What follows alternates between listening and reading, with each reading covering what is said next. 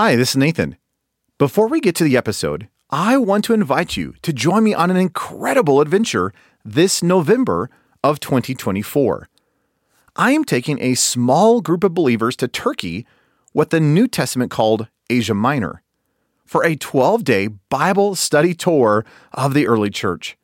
We'll be studying the book of Acts and many of the epistles on location as we visit ancient cities like Ephesus, Laodicea, Hierapolis, Antioch, Pergamum, and many more.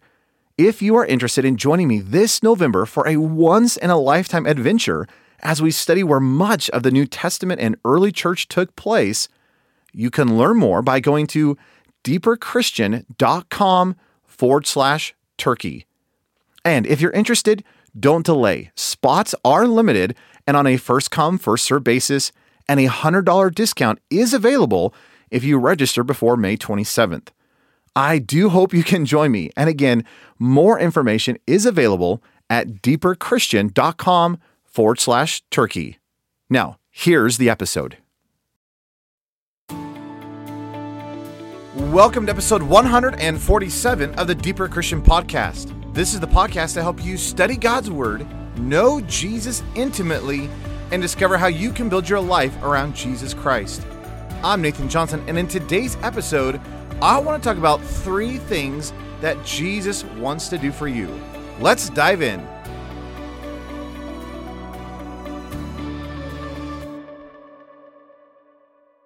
Well, before we dive in, I just wanted to let you know that every single month I give away free books. It's actually just one of the things I just love to do. Books have really just been a deep part of my personal spiritual journey. And so one of the things I've just been doing over the last several years is every single month I give away a brand new book. And this month I've been really excited because the book that I've chosen to give away is Come Down, Lord. It was actually a book recommended by Leonard Ravenhill in the interview I mentioned actually a couple episodes ago. And the book is basically just this very simple book to call us back to revival and to prayer and to repentance.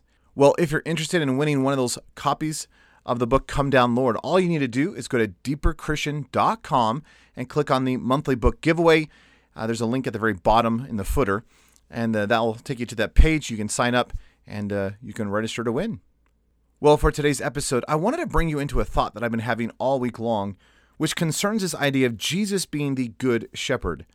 I love John chapter 10, and in John chapter 10, Jesus gives 2 of the great I am statements, where he says, I am the gate, or I am the door, and then he also says that I am the good shepherd. And I've been walking through these I am statements of Jesus, and it's just been a really rich kind of a meditation, a thought to hold on to, just to ponder Jesus all throughout the day. And one of the things I've just been really just struck with is this fact that if he is in fact the good shepherd, which he is, you realize it actually says something about what he wants to do in my life. Now, I understand biblically that there's a lot of things that God wants to do in your life. For example, he wants to sanctify you and make you holy and bring forth his character and his nature in your life, that you begin to exhibit love and joy and peace and patience and kindness and goodness and faithfulness and gentleness and self-control.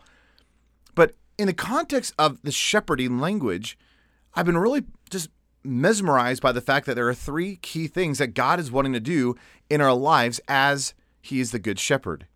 Now, I just want to read this passage. It's in John chapter 10, verse 11. Jesus says, I am the good shepherd. The good shepherd lays down his life for the sheep. But he who is a hired hand and not a shepherd, who does not own the sheep, sees the wolf coming and leaves the sheep and runs away. So the wolf catches the sheep and scatters them. The hired hand runs away because he's a hired hand and does not care about the sheep. I am the good shepherd. I know my sheep and I am known by my sheep. Even as the Father knows me, so I know the Father, and I lay down my life for the sheep. What a beautiful passage. And one of the things that just strikes me is the fact that if he is the good shepherd, that actually means that I need to recognize myself as sheep. Now, I don't know about you, but sheep, hands down, probably are one of the dumbest animals in the entire animal kingdom, which I do find is kind of cheeky that God compares us to sheep. But one of the things I love about that metaphor that we, his people, are the sheep of his pasture is the fact that sheep demand a shepherd. See, I've never once heard of a wild flock of sheep somewhere in this world. See, there are no wild sheep. Why is that? Yeah, you could have wild goats, you could have wild horses, you could probably even have wild cows. But sheep are not able to survive without a shepherd. And I actually think that's one of the reasons why God gave us the metaphor that we are his sheep, because it demands that we have a shepherd. See, sheep must be dependent on the shepherd. And there seems like there are three key things that the shepherd does for the sheep, that sheep require in order to survive. Now, get these three things. I just think this is profound. The shepherd provides safety and security. That as the shepherd, he is going to guard the flock. In fact, even in the passage I just read, Jesus says that a good shepherd is going to lay down his life for the sheep. Now, we know that Jesus is talking about the cross and the fact that as the good shepherd, he is going to be laying down his life for us, his people, and really shedding his blood so that we, his sheep, might have life. But one of the key things the shepherd does is gives protection and safety and security. One of the other things the shepherd gives is provision, that he actually has to lead the sheep to green pastures and the quiet waters. And it's been often said that sheep, it's really hard for them to drink water if the water is running, probably because it gets up into their nose and they can't breathe, and that's obviously a problem. And so sheep need still waters, and they don't know how to find their food, so they have to be led to pastures. So when you turn and look at Psalm 23, that the Lord is my shepherd and I shall not want. He makes me lie down in green pastures. He leads me beside the quiet, still waters. He restores my soul. See, that's actually one of the roles of the shepherd, that he is to be the provider for the sheep. And then third, the shepherd is to give direction, that he actually leads the sheep. I love what John 10, verse 3 says. It's talking about the gate. He's using that metaphor of him being the gate or the door. But he says that the doorkeeper opens and the sheep hear the shepherd's voice. He calls his own sheep by name and he leads them out. That he gives them direction. He leads them where they need to go. So as sheep must be dependent upon the shepherd. And the sheep must trust that the shepherd is going to give protection, provision, and direction. And likewise, in our life, we need to trust that our good shepherd is going to give us protection, provision, and direction. One of my good friends, Dan McConaughey, he mentioned some time ago, and I just thought it was interesting. He was doing this study on the fact that all throughout the New Testament, like Paul uses the language that I am a slave of Christ. And Dan says, it's interesting to me that when you go back into the Roman culture of Paul's day, there were three things that a master had to legally provide his servant. And it was protection, provision, and direction. That as a master, even a bad master, was legally required to give protection to his servant, to give provision and provide what he needs to survive, and give direction to tell him what to do. And Dan said, isn't it interesting that even a bad master legally was required to give those three things? And here is Paul, and in reality, all of us who come to our Lord and Master. That's actually what the word Lord, Kyrios, means. He is our master. And there's this idea that when we come to our Lord, Jesus Christ, that he actually, at least using the context of the Roman world, is really held to give us three things: protection, provision, and direction. But he's not a bad master. In fact, he is the greatest master. And I love that picture in the Old Testament where a servant who saw the goodness of his master, who just said, it's actually better that I would be a servant for life than trying to do this on my own, that he would give himself to the master. And, of course, they would take his ear to the doorpost and put an awl through it and really have a signal that his ear belongs to his master, that he was only going to have an ear to listen to one voice, his master. And there's this beautiful thought of, well, the Lord is our master, that we are, in essence, slaves of Christ. And as such, isn't it a great thought that he will give us protection, provision, and direction, not because he has to, but just because he's a good master? Well, I took all of that and I was looking at this passage in John 10, and I said, wow, that is so interesting to me that as a good shepherd, he does the same thing to his sheep. And that does make sense. sheep must give themselves independency to their great shepherd. And they are, in essence, slaves. That they're not just to do whatever they want to do. They must abide by the will of their good shepherd. And if they know that the shepherd is, in fact, a good shepherd, then they can trust him. They can trust him to give them direction. They can trust the shepherd to give the provision and the protection and to literally lead their way wherever he wants to take the sheep. So I just thought it was a profound parallel between this idea of Christ being our Lord and Christ being our good shepherd.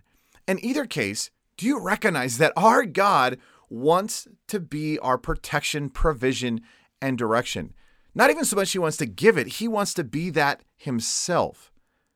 And just as a fun side note, isn't it interesting that if you examine most of our prayer lives, it seems like there are 3 key things that we tend to pray for, perhaps above all else. See, we tend to pray for our protection, we tend to pray for our provision, and we tend to pray for direction. But as a good Lord and as a good shepherd, he wants to give these 3 things to you. That you don't even have to just be asking for, hey, God, I need direction for this moment, or God, I need safety and security and provision. See, he is a good shepherd and he is going to provide those. Will you trust the life, the character, the nature of our good shepherd? Now, you may be asking, well, yeah, but how am I going to know the direction? How am I going to know how God's going to provide and, protect? See, isn't it interesting that a sheep must know their shepherd?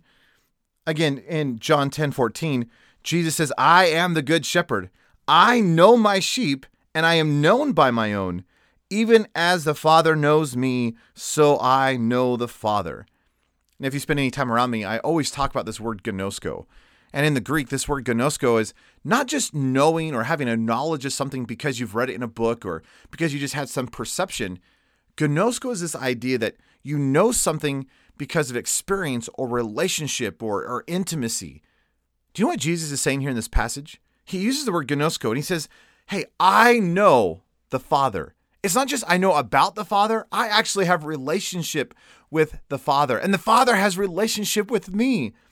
So too, Jesus says, I intimately know, gnosko, my sheep. And my sheep gnosko me. See, the only way that we can trust in the loving supply of our shepherd, the only way that we're actually going to know what he's doing and directing in our lives is we must get to know him. That this isn't just, well, yeah, I know about Jesus, and yeah, I attend church on Sundays, and yeah, I open my Bible on occasion. No, it's I actually know my shepherd. Do you know your shepherd? It's amazing to me that the more you get to know your shepherd, the more not only can you trust him, but the easier it is to follow his lead because you know his voice. And again, back in John chapter 10, verse 3, there's that beautiful picture of the sheep. He knows the sheep by name and the sheep hear his voice. And if you know anything about the herding of sheep back in the ancient days, right? They would take all these sheep and they would all these shepherds would come to the watering hole and, oh no, all the sheep are getting mixed together. How are we gonna pick our sheep out? Well, all the shepherd has to do is the shepherd begins to walk away from the well of the water. And as he walks away, he gives this little guttural sound and he calls the sheep. And every shepherd has a different sound. And the sheep of the shepherd have spent so much time with the shepherd. They know the shepherd's voice. So they hear the voice and they follow. That they're not going to follow any other voice. Why? Because they only have an ear for one shepherd. See, it's like their ear has been pierced to the door with an awl. And they only have an ear for their Lord and Master, their good shepherd. See, that's what we need with Jesus. See, we need to spend so much time with our King. We need to spend so much time with our shepherd that we know him. Not just know about him, we intimately know him and we actually know his voice. That we're not going to be persuaded and distracted by other voices. Well, why? Because they're not our shepherd. See, don't you want to know Jesus like that? See, don't you just want to hunger and thirst after him like that? See, I want to get to know Jesus so well that I know his voice. In fact, I want him to know my name And I want to know him intimately, just as Jesus knew the Father, so I want to know Jesus. What an amazing reality and promise. And if I would begin to press into Jesus like that, then hands down, guaranteed, I will experience protection, provision, and direction from my good shepherd. What a phenomenal thought. Well, I hope that's just an encouragement for you to freshly press in to your good shepherd and actually get to know him and hear his voice and begin to just have this overwhelming love and trust in the protection, provision, and direction of the one who loves you more than anyone else. Well, thank you for listening to this episode of the Deeper Christian Podcast. For show notes of this episode, please visit deeperchristian.com/147 for episode 147. And until next time, know I am cheering you on as you build your life around the great shepherd himself, Jesus Christ.